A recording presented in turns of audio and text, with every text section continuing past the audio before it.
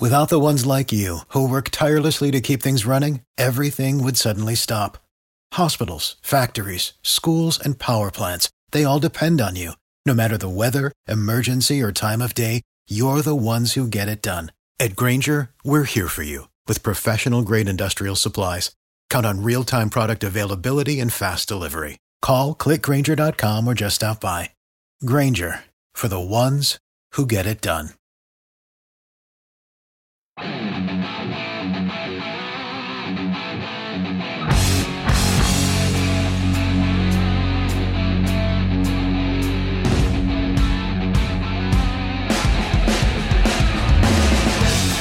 Good evening and welcome back to the Pirates Fan Forum here on DK Pittsburgh Sports Podcast Network. I'm your host, Gary Morgan, totally exhausted and in between business trips.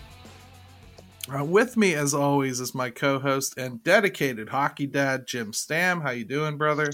And T-ball, Gary. Let's not forget about T-ball. So, well, I'm pulling for the hockey stardom. I think the Penguins are going to need some help. Sid's going to retire at some point, and Bedden's right in the right age group. So we got him on the right track, man. That's right. So it's also our great pleasure to introduce a special guest this week to the show. And for some of you outside of the Pittsburgh market, folks, you may not even know her because you don't have AT&T Sports Net Pittsburgh. Welcome, studio host Aly Cohen, to the Fan Forum. How you doing? I'm good. I was like, we were talking before, and it was all fun, and now my hands are clammy, my armpits are sweating. I don't even know what to do. So thanks for having me. I appreciate you guys having me. I'll tell you what, I love you saying that on the show because, you know, somebody who's seasoned and used to being in front of a camera, you know, I think a lot of people underestimate the guts it takes, the regular people we have on this show, to come on here and step up and deliver for 45 minutes about just their favorite baseball team. That takes guts, and we probably don't give enough people credit for that. So it's good to hear that a pro feels that way too. Yeah, I don't know about guts, but it's like it's the one time, you know, you want to be funny, but then when you want to be funny, you're not funny. When you want to be I'll just try not to. Yeah. Well, we haven't ruined it yet, you know, and we've been doing it for over a year now, so you'll be fine. We should probably start out talking ball because that's why most of you clicked in the first place, I would assume, right? First up today, I want to talk about rookies who've gotten a shot so far. You know, we've had Jack Sawinski, we've had Diego Castillo, Tucapita Marcano, Miguel Yajure, Roansy Contreras. It's incredibly early, Jim, but this is why this season's going to be fun. Growing pains and all. I mean, what have you felt seeing some of this talent start to creep up here and in many cases produce? Well, I mean, it's what we've been waiting for, you know, and we know that we're not going to get a ton of satisfaction right now out of wins and losses in the standings. And so this is where, you know, when this all started and Sherrington was brought in and there was the regime change and we talked about tearing things down and bringing guys in, and now we're starting to see some of it. And so, right. You know, it's fun to be able to start seeing, you know, the Jack Sawinskis of the world come up and get his first hit and then get his first RBI. And, you know, he's capable in the field. And, you know, we already know a little bit about Diego Castillo, and man, Roansy, just what can you say? So like, it's just fun to finally start seeing it. And as this year goes on, we're going to start seeing it a little bit more and a little bit more. And, you know, that's exciting because that's what we have. That's what we have to build this thing on here. Yeah, we may not have a record to look back on and be happy about, but I think we're going to enjoy the overall picture once it's painted. And, you know, Aly, at times sitting next to Fort, you probably get the impression everybody's really close because he is an infectious optimist. And, but now you're away from the studio. You're here on this show. And what's caught your eye so far with the youngsters? Anything in particular that's jumped out at you?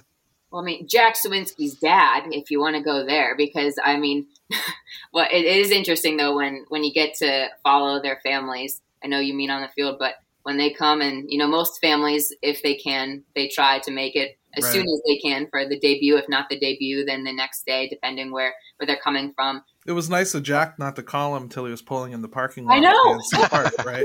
Yeah, that was great. What the heck? He was like, because his dad said, yeah, he called him, and then he said, I don't have time, I got to go. But he had a 2-hour drive from Mount. Right.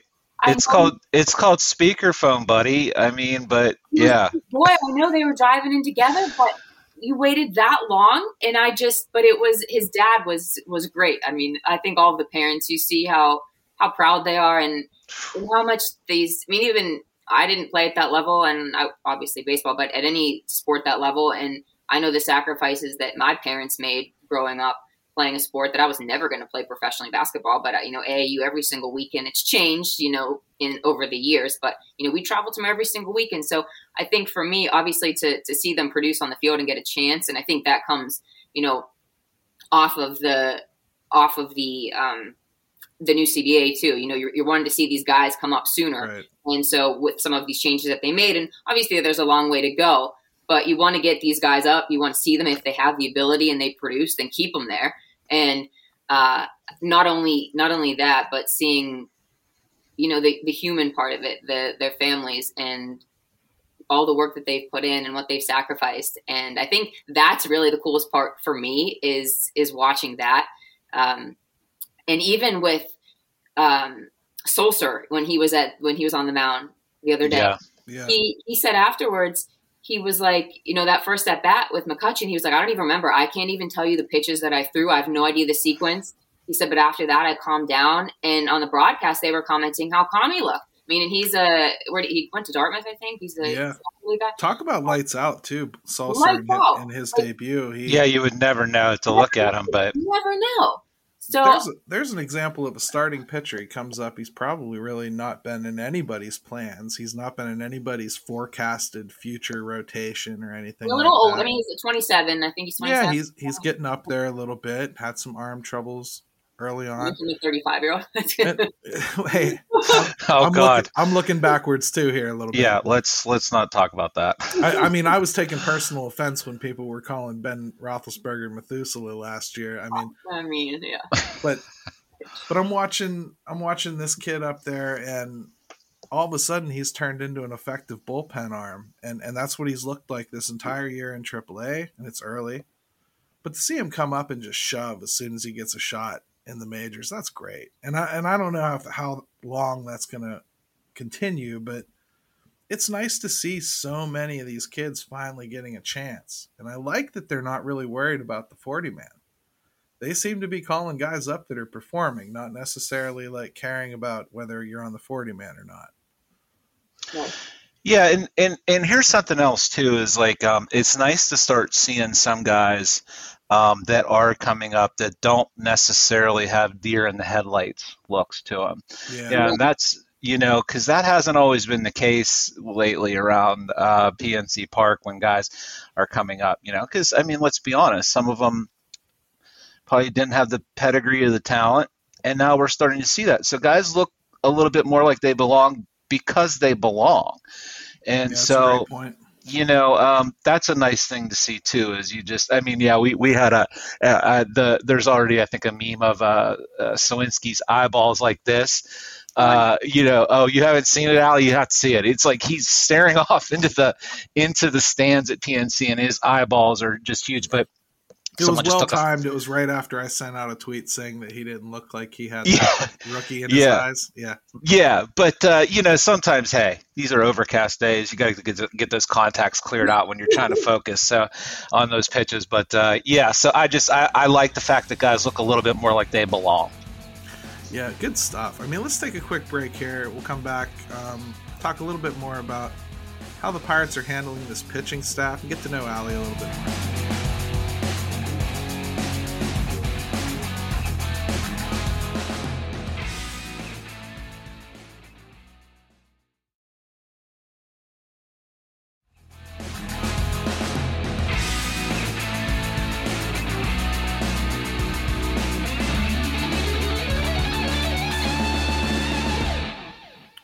Welcome back to the Pirates Fan Forum here on DK Pittsburgh Sports Podcast Network. Jim and Aly Cohen with us, and we're going to talk a little bit about the handling of the pitching staff here.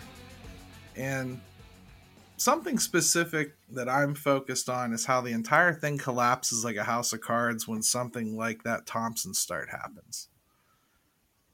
It's cool when it works, but one bad start, one bad stretch from somebody, and you can see how everything falls apart real quickly. You overuse that bullpen real quick. You have starters that aren't used to going every day, so you kind of can't spread them out the same way you normally would when it's a bunch of bullpen arms that are used to going back to back. They're used to going 2 out of 3 days. They're used to going 3 out of 4 on occasion. I mean, every plan looks great, Aly, until somebody dents the straight lines. I mean, can this overall positive staff performance last? I mean, it's baseball. I mean, of course you're going to have stretches. I mean, that's literally what happens in baseball. You have stretches of where, the pitching staff, the batters, whatever it is, there's a good stretch and there's a bad stretch. It never stays consistent in baseball ever. I mean, even you look at the Braves last year, everyone thought they were going to win, and then they started the season, it was horrible, and then they came back. It's never, I mean, you want to be consistent. That's the goal, obviously, but I feel like baseball is probably the most, that's why they're averages, but it's probably the most inconsistent sport. But if you're consistent, you're probably an MVP candidate. Yes, right. For sure. And I think that, looking at the bullpen, I had some notes written down yesterday, and of course, Will Crow, of course, he was eventually going to give up some runs. Sure. But obviously, just everything about him, his demeanor, his arsenal, everything just looks so much. Even his physique, he looks a little bit like I don't know if he looks filled out, just maybe because his hair he busts his head. I don't know. But I think that when you have, I think it was three of the four relievers that pitched the most innings had not allowed a run. So that would have been Crow, Bednar, Crow, and I think there was one more. But it was who was it? Now it's going to bother me. Maybe it was. I thought it was 3 of 4, and then obviously Crow last night let up a couple runs. But I think we were talking about the pitching staff, the number of pitchers being extended until the end of May, that they're allowed to keep 14 pitchers on the staff until the end of May instead of May 2nd. Obviously, the roster goes back to 26 on Tuesday. But, right.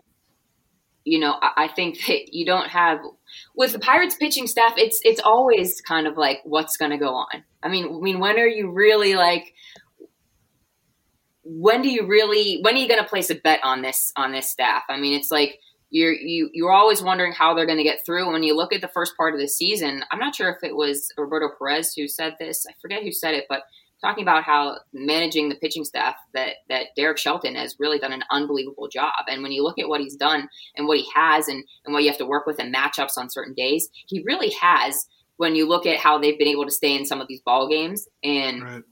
They have the most comeback wins in all of baseball. Today would have been another one. Obviously, they weren't able to pull it out. But I think you have to give them more credit than maybe we do, because, the rotation is never a dominating rotation. It hasn't been for a long time. You have guys who surprise you. You have Quintana, who's doing what a veteran needs to do now. He had a great outing today. It stinks that he still hasn't gotten that win. But I think it's an outlier. I think like a Thompson start where he goes 2 innings. I mean, you saw from the beginning he maybe didn't have his stuff that day. Absolutely true. And you get the impression too that they almost hold on to him a little bit longer, knowing just how damaging it's going to be if they have a short outing from one of those guys. And I think that to me, Jim, is what I saw the other day. They were very scared to pull him out. I think they knew what was going to happen to that bullpen if they did. I said that we paid for it for a couple days. Yeah, I mean, look, I think what we are starting to see this year is they are definitely adopting a little bit of the all hands on deck approach with now even the starting pitching. I think it's going to start morphing into that. We started to see it a little bit the other day with Wilson and Peters, and what they did, they switched them up, and it worked out. Yeah, I mean, look, there's never going to be a foolproof system. If one of your starters goes out there and gets shelled and has to leave early, it's going to tax a bullpen, and it'll tax a bullpen a little bit more the way the Pirates are trying to do things. So getting this extra pitcher spot if they feel they need it for this next month, I think that's a real benefit to a team like the Pirates, what they're trying to do this year, whether that's by plan or necessity. So it's a benefit for all teams, though, right? Really? I mean, yeah, I think so. Like you have the three teams who took the most pitchers into the season. I think there were three MLB teams who took 16 pitchers. That was the most into the season. It was the Dodgers. Dodgers were one. The Twins and the Yankees. And they're all leading the division except for the Dodgers, who they're right behind the Giants. I mean, that division's going to be close for the entire, West is going to be close the entire season. But so you have three teams. I mean, who does it not protect? I mean, I don't, obviously if you want to have more offense, it makes it a little bit more tougher for offense to get going. And if, the league wants to produce more offense and more entertainment. But also what about this? Like, think about it. You're watching the game and you want the game to go, like, how pumped up do you get, especially like the couple Bednar at-bats and even some of the starter at-bats, like even some of the Wilson at-bats yesterday. Like, how pumped up do you get when these guys just punch these other guys out? Like, it doesn't even need to be the offense that gets you pumped up for the entertainment value. For me, like, I think lights out pitching gets me more pumped up, but also, you don't want to have a 4-hour game. But I love that too. But when I'm watching like something like today, for instance, I honestly have been a proponent of getting rid of the closer role for a long time. I think it's antiquated. I like the idea of moving your best option to face the right area in the lineup. So I don't have a problem with Bednar pitching the 8th against the Brewers today. I guess where it falls on its face is they don't have that part 2 of the 1-2 punch. Like if you had like a Blake Cederland, this whole thing makes a lot more sense. And that's not to diminish what Chris Stratton is. He's a decent pitcher and he's done well here. But he's not a closer. And we shouldn't pretend he is. He shouldn't be pitching in the 9th inning holding a 1-run lead. That's just not his role. But the way they do things, it's going to happen. So, Jim, what does this change? Are they going to do something about that, you think? Are we waiting on Cederland? They don't really have anybody else coming like that. I don't know if it changes anything this year. I think they're pretty much going to make do with it. People get upset with guys that don't perform, but sometimes you're in roles that don't really suit you. And that can lead to some bumps in the road. And I think we saw that with Stratton. It hadn't caught up to them yet this year. Right. It did a little bit, and Kutch. Oh man. I wish it wasn't Kutch that did it, but it happens. And that bullpen was due. I think Aly mentioned this too, is like it's going to happen. There's ups and downs. The bullpen wasn't perfect today. And we finally saw it. And man, the Brewers, I just can't wait to never see them again. Yeah. I mean, you just wanted to come away with one win. I mean, like just one win. You don't want to be, I think that was back when they turned it around, like in 2013, 2014 and whatnot. That's when you knew it was really turning around, when they started winning some games in Milwaukee. They started winning some games in Cincinnati, and they weren't houses of horror all the time for them anymore. That's when you know things have turned around, and it's no secret this season we're not expecting that turnaround. I don't think anyway. I know you have to probably pretend you're optimistic, Aly, but I'll spare you from saying the truth. They're probably going to struggle this year. I don't think anyone, is trying to, I don't think anyone's trying to fool anyone by saying, and I don't think the organization wants to do that either, to be honest with you, because they know how fans react, and they're like, we're not idiots. Like, you talk to us like we know what we're talking about because we know what you're doing. Just tell us the truth, and then we'll be on board. Almost, it's like that's what especially this city, like, which obviously you're not always going to get the truth, but if you tell them the truth, like, they're like, okay, like they might not like it right away, but they're like, all right, I respect you for it, and we'll be along for the ride, but. I don't think anyone's like expectations obviously get you in trouble, but I think there's a lot to be excited about on this team. I mean, I do. So, and let me add this too. Like, we talk about how lights out the bullpen has been in many, many facets, and then how much the starting pitching has struggled. And the reality is probably what you're going to see is the bullpen is going to come back down to earth a little bit, and your starting pitching it cannot continue to be this bad this early in games all year. So like you'll see it level out. You're going to see some things over time shake themselves out. We are still sitting in April, or the beginning of May, depending on when you listen to our podcast. So there's a lot of baseball left, and I think what we're going to see is things kind of even themselves out. Well, the Pirates have the fewest innings pitched among their starters in the NL, 70 1/3. I don't know if you heard Greg Brown said that at the end of the broadcast today. No, I didn't. Yeah, and so 70 1/3. That's the least amount of innings pitched for starters combined. But I mean, obviously, you have those outliers where you have the 2 innings from Thompson one day, but I mean, I do think that among the league anyway, you're not seeing guys go deep. And also last year you had 4 pitchers who threw 200 innings. So, I mean, it's just that's the way baseball's going. I think you're going to have those guys who are able to go, but that's just not the way the game is going right now. You're going to have a Walker Buehler and you're going to have a Max Scherzer. I get it. That's what I'm saying. I don't put much stock in that amount of innings that the starters have gone because, well, the Pirates don't put much stock in it. This is by design. They're barely playing them on purpose. They're pulling Quintana out when he's throwing absolute dust today.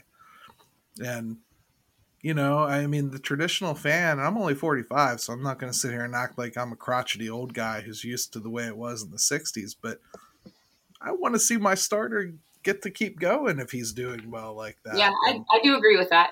I agree. And I said that to McHenry a couple of times watching some of the games. I'm like, would you have left him in? And most of the time, McHenry's like, no, I would have been done. I mean, I'm sure there are instances, but I'm like, I mean, you obviously have to look at the whole entire, we don't know what's going on. We don't know what they're saying. We don't know what the game plan was going in. I think a lot of it is like game planning and they stick to the game plan, whether it's a pitch count or whatever. So like, we don't know that, and we get angry sometimes because they're like, oh, we want, but when they have a game plan going in, they stick to it. Even if some guys like with Peters, I'm like, oh, I want to see him go. But like they had a game plan. He's in and he's going. And I think with Bryce Wilson and Dylan Peters the other day, I think it almost lit a fire under Wilson's butt. It's like get that competitiveness back. You want you're going to do this. You're going to all right, I'm going to punch right back. And obviously it's a team sport. You want to produce for the team. But I think that little competition within the pitching staff, I think that little bit of a fire, and I think it helped, and I think we saw that yesterday with Wilson. I think he was zoned in. Well, you did see. I mean, that was more emotion from Wilson than I can ever remember seeing. So, hey, even if it's just simply like you said, Aly, creating competition, getting guys' attention, shaking things up, I don't have a problem with that at all. Sometimes I think Wilson, when he came here, he was just, and rightly so, handed a spot in the rotation. But sometimes, maybe it doesn't hurt to be yanked out of that for a second and have to go out there and pitch with a little bit of an edge to you. So it was good to see. Yeah, I liked what I saw from that switch up. I'm not sure how sustainable that is, and I'm not 100% sure how comfortable I am with taking someone like Dylan Peters out of that mix of going every other day or so in that bullpen, because I think they really need that 1-2 punch of he and Will Crow. Yeah. I wouldn't necessarily be timing it up so I'm using them on the same day like I've seen Shelton do a lot, but I think that there's a lot to be played there that makes the whole bullpen work if they're both in it together. And I'm not wild on the starter thing to me, the opener. I'm not wild about that personally. Again, that's the old school, baseball fan in me. But if it works, I'll probably get over it pretty quick. I'm just saying. I tweeted something like that out the other day. I'm like, I just can't ever get used to seeing it. But you know what? If we start winning and they start looking pretty good from here on out, I next year and whatever, if they keep this same approach, and maybe that's the real question is like this now going to be something we're seeing? I think I think it is. We might have to start getting used to it because I think that's the approach they're going with. It might be, but man, you bring Roansy back up here, for instance, and he's throwing absolute gas for 6 innings. No, nobody wants to see somebody come in. You don't want Trans Am Sam starting the game for him. Well, I don't think it's going to be. I don't think this is the trend. I mean, I think they are going to do it when they need to do it, but I'm not sure. And also, I think it's like it takes like a shift in your mindset too. Like you see an opener and you see a start, and he's out there killing it, and you're like, oh no, like why don't you leave him in there? Like let him go. But like that's not what an opener is. Like that's not what the game plan is. And so, but I don't know that. I don't think that this is going to be. I think when they need to do it, they'll do it, and who knows again what the reasoning was. Maybe it was the light of fire. Maybe it was because Wilson, obviously maybe didn't feel like he deserved to start that day. So, or maybe he just wanted to take some pressure off of him and say, hey, look, like. Just sit back and relax for a second. And obviously, I don't know if it took pressure off of him, but it's probably a different, I don't know because I've never pitched in the major leagues, but it's probably a different type of mental state feeling when you're coming in. I will say I'm more okay with it when it's somebody like Dylan Peters, because Dylan Peters is capable of giving you 4 or 5 innings if you want. Right. Whereas when they were talking about it initially being Sam Howard, being their big opener option, I didn't like it because you're basically just playing a game there. You're trying to pretend that the rest of the league is so stupid that they're going to go, they're starting a lefty. I best have all righties in my lineup today. And then, we pulled the carpet out from under you. Here's Bryce Wilson. Well, people haven't been that stupid since Tampa did it the first time. So that's gone. Dylan Peters, you probably should think a little bit about whether you're going to adjust your lineup or not, because he probably could go 3-4 innings if you didn't switch your lineup up and he's just crushing lefties all day. So I kind of like that a little bit more than like that 1 or 2 inning guy. Does that change anything for you, Jim? Or is it still a traditionalist thing for you? I'll tell you, I think moving forward, what I would like to see is like maybe not go just solely by the book philosophy for everybody on the staff. Like, once you move like a Roansy into the rotation, and he's capable of pitching, a little bit more 6-7 innings because he's dominating, or a guy like that. And I know they want to be careful with arms, power arms, and injury and whatnot. And then if you've got the back end of your rotation isn't that strong and you want to try to, do a hybrid of like the opener, I wouldn't be married to anything across the board. And I don't think for a team like the Pirates, you can afford to do that. So I'm open to it. I think listening to Dewey talk Dewey Robinson. The what's his official title now? Because I don't remember. Pitch guy. We'll call him super pitch guy. Super pitch guy from the Rays, who's now with the Pirates. I'm at least open to exploring things that I would have bristled at 3-4 years ago with how teams are managed and rosters are put together and philosophies. So I'm willing to explore it. I like a hybrid approach, though, if it's possible. Well, this is awesome conversation about the pitching staff and the overall roster, and I have a feeling it's going to come up in our Call Your Shot. So I'm going to go ahead and take another break, come back, talk a little bit more.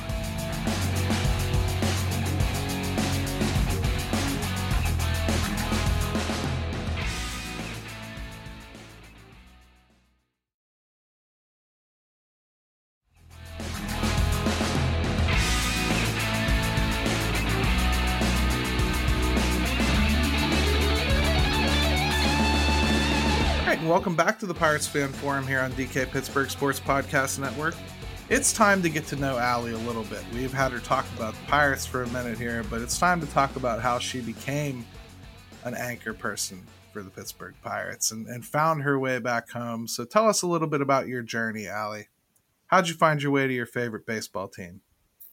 I annoyed them so much that they finally were like, okay, fine, just come next to here, see if you can do it. And then that was that.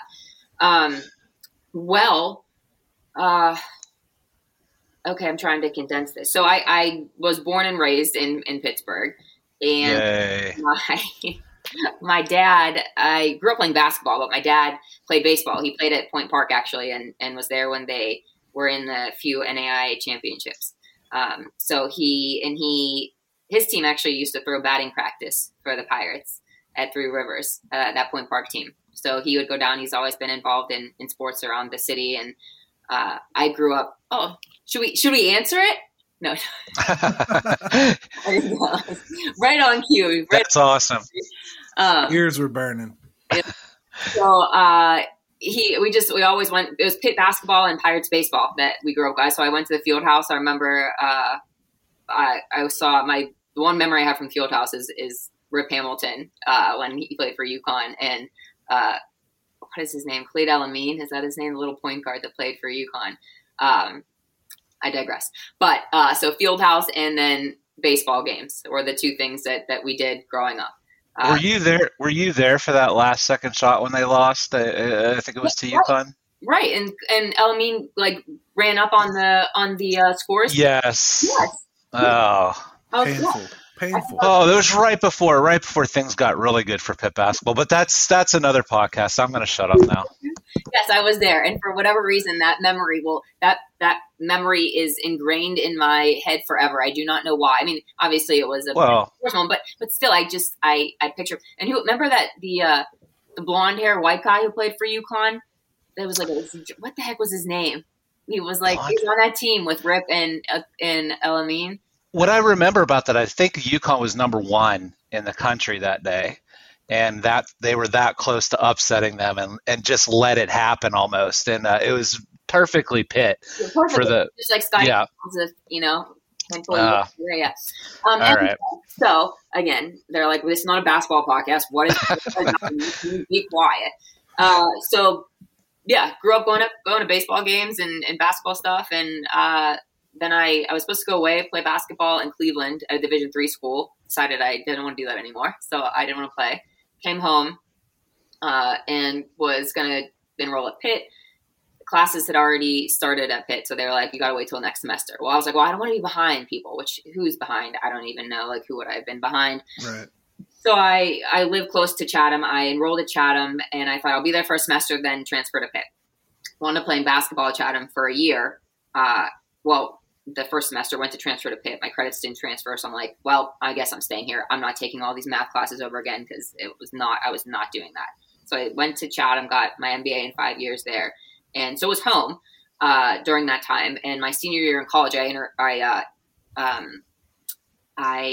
interned with the Pirates, and they knew that I always wanted to do broadcasting. Because I love to tell stories. That was my thing. I wanted to tell the stories. And that's you hear that from, I feel like every broadcaster. It's I wanted to tell people stories. And so it's very cliche nowadays, but that's what I wanted to do in high school. That's how I wrote all of my papers. It was, it always came back to a real life thing. Or I remember Madden wrote an article about something about Special Olympics, and it pissed me off. And so I wrote my entire English paper about how Madden pissed me off because he wrote about the Special Olympics and how he didn't like something. Some things never change. So Aly was an OG blogger, is what happened here. I mean, I actually on Instagram, my friends tell me I'm all into health stuff and a wacko about it, and they're like, you need to start posting all of your stuff that you eat and that you use on your skin and what you don't use. And I'm like, I don't know, do people care? And so if I post it, I'll hashtag it not a blogger. Because I'm not a blogger. I don't know what am I even doing. So interned with the Pirates my senior year in college. I had wanted to get into broadcasting, but just never really thought it was. I grew up with a business family type thing. We had a family business. My dad was in business his whole life, and so I didn't know if it was really attainable, realistic. So I got my MBA in marketing, but took some broadcasting classes. Was at the Pirates. They let me do some MLB.com stuff for them. I did a story with Jeff Bannister.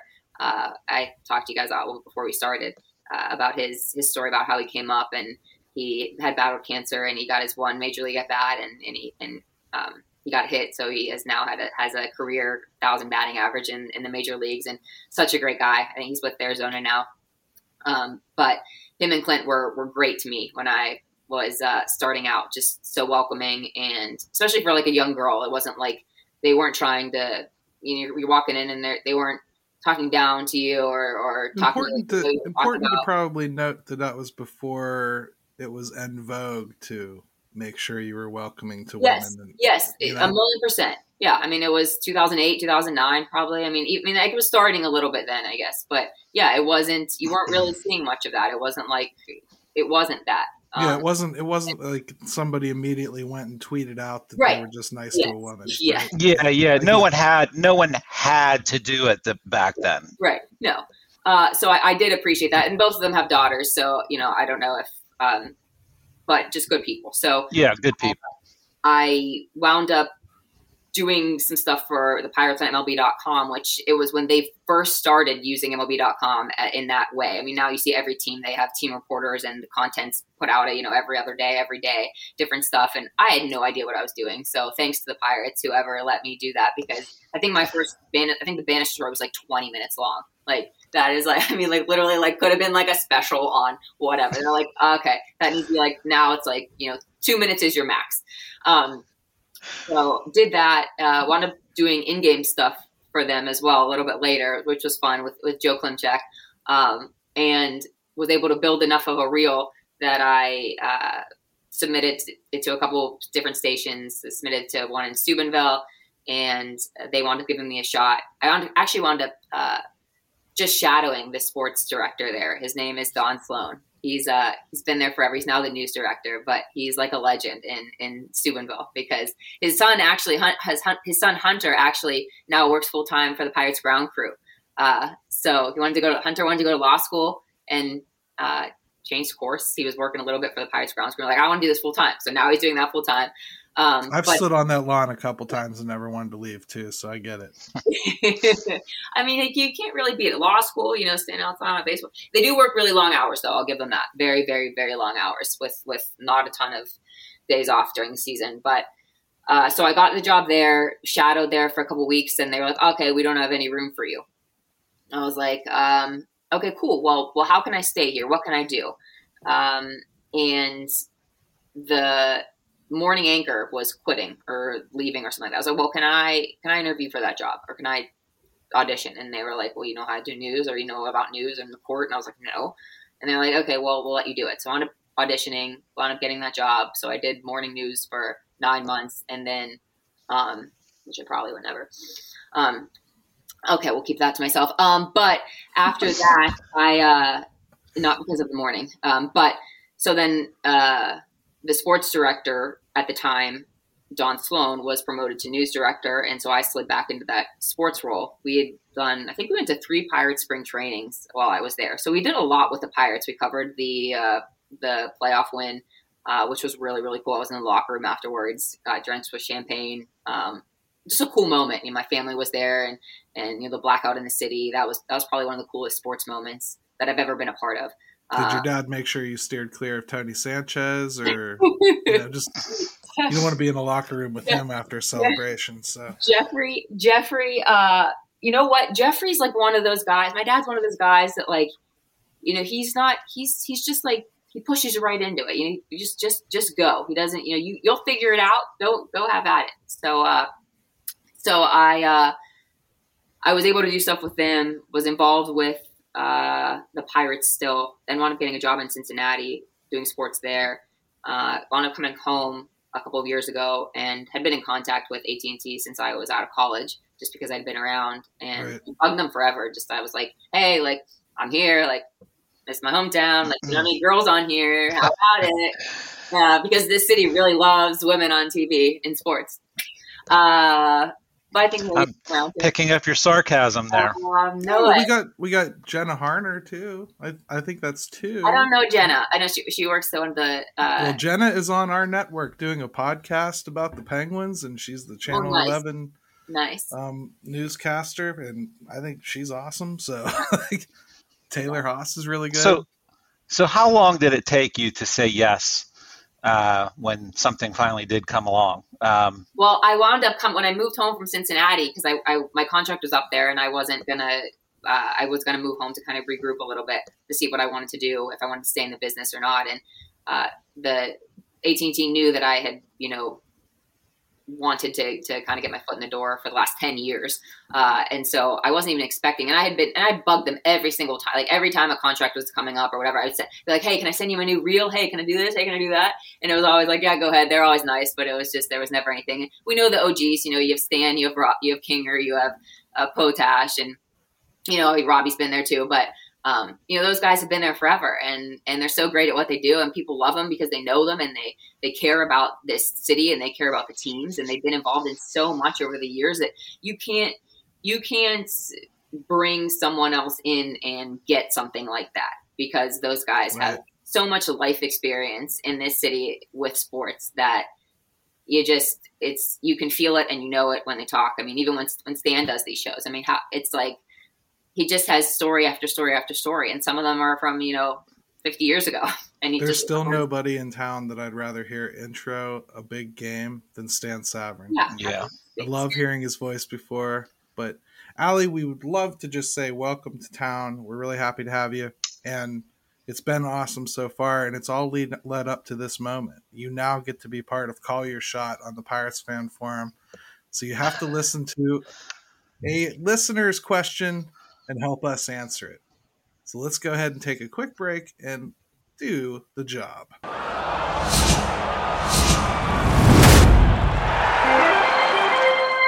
Hey, Fan Forum. The Pirates had a lot of players on the roster last year, second most in the bigs. Can we expect the same for 2022? Also, how many Pirates are going to make their MLB debut next year? Thanks. All right, so that was Call Your Shot. That's our buddy Sean Connolly from down in Texas. And perfectly timed question, to be honest, Jim. It actually reflects back to the first segment where we were talking about how many rookies had made their debut already this year. Mm-hmm.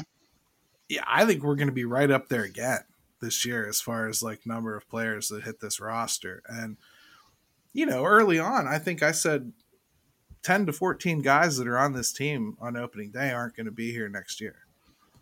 So, of course, I think we're going to see a lot of roster turnover and a lot of people coming up. I mean, anything to add to that? Obviously, I think next year we will really, really see it. The good news is we're not completely through some of the retread stuff, but we are further along than maybe we were last year with some of the names that you are seeing. But I think you're going to see, we already know Contreras is going to be back up and Cruz is going to be back up, but we're going to start to see a couple more position players, I think, get a chance. We're going to see a few pitchers get their shot as the year goes on.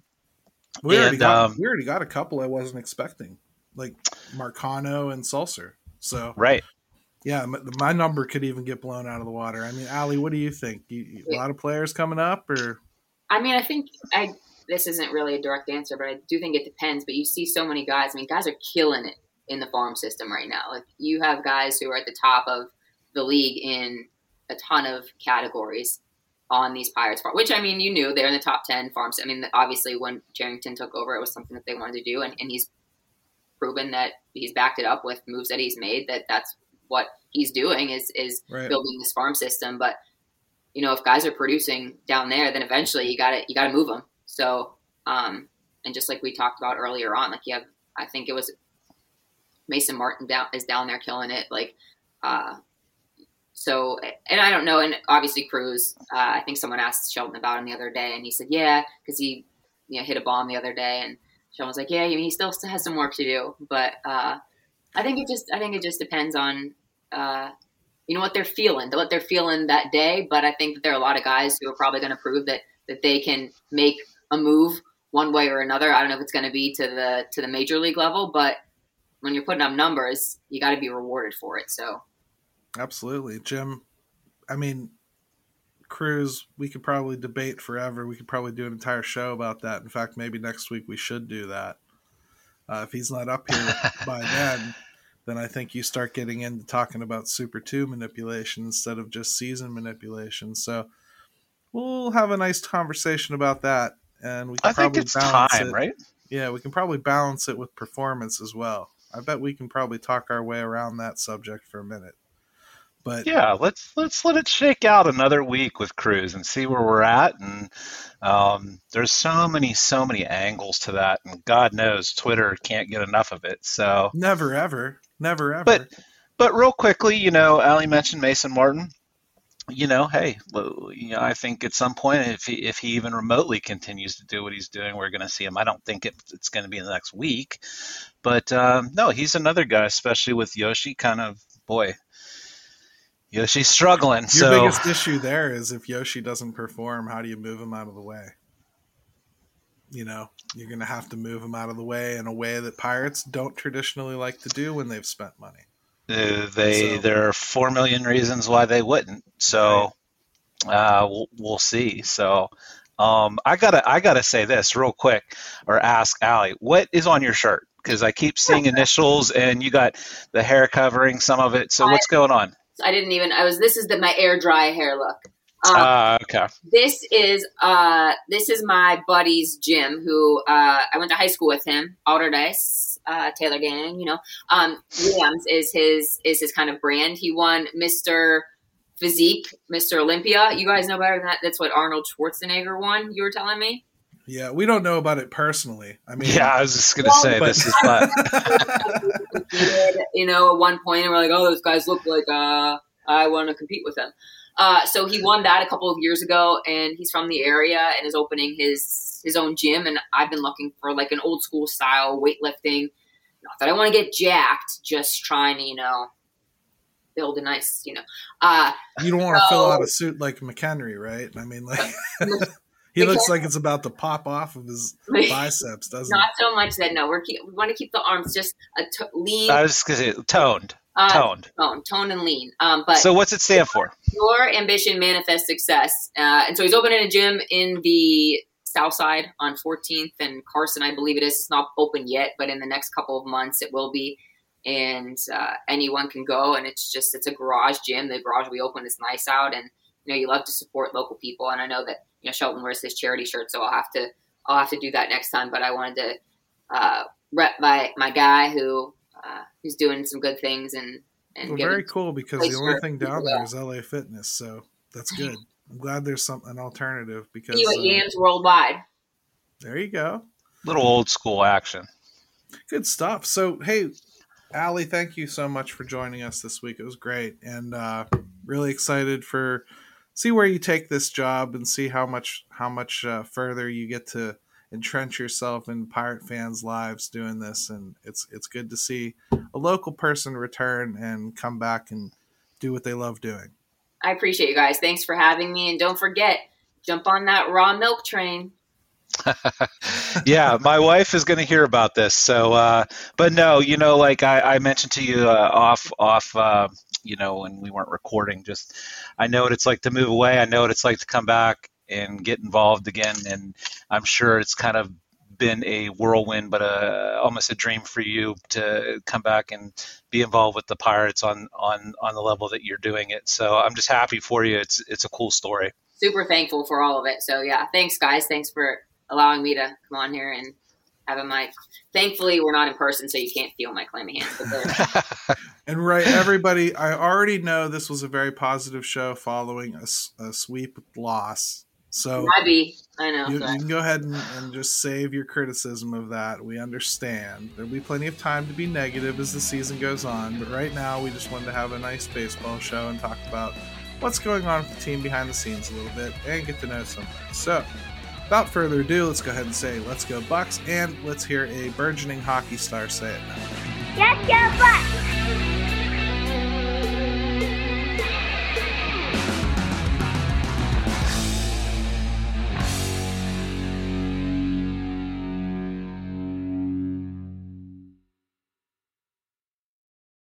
Without the ones like you, who work tirelessly to keep things running, everything would suddenly stop. Hospitals, factories, schools, and power plants, they all depend on you. No matter the weather, emergency, or time of day, you're the ones who get it done. At Grainger, we're here for you with professional-grade industrial supplies. Count on real-time product availability and fast delivery. Call, click Grainger.com, or just stop by. Grainger, for the ones who get it done.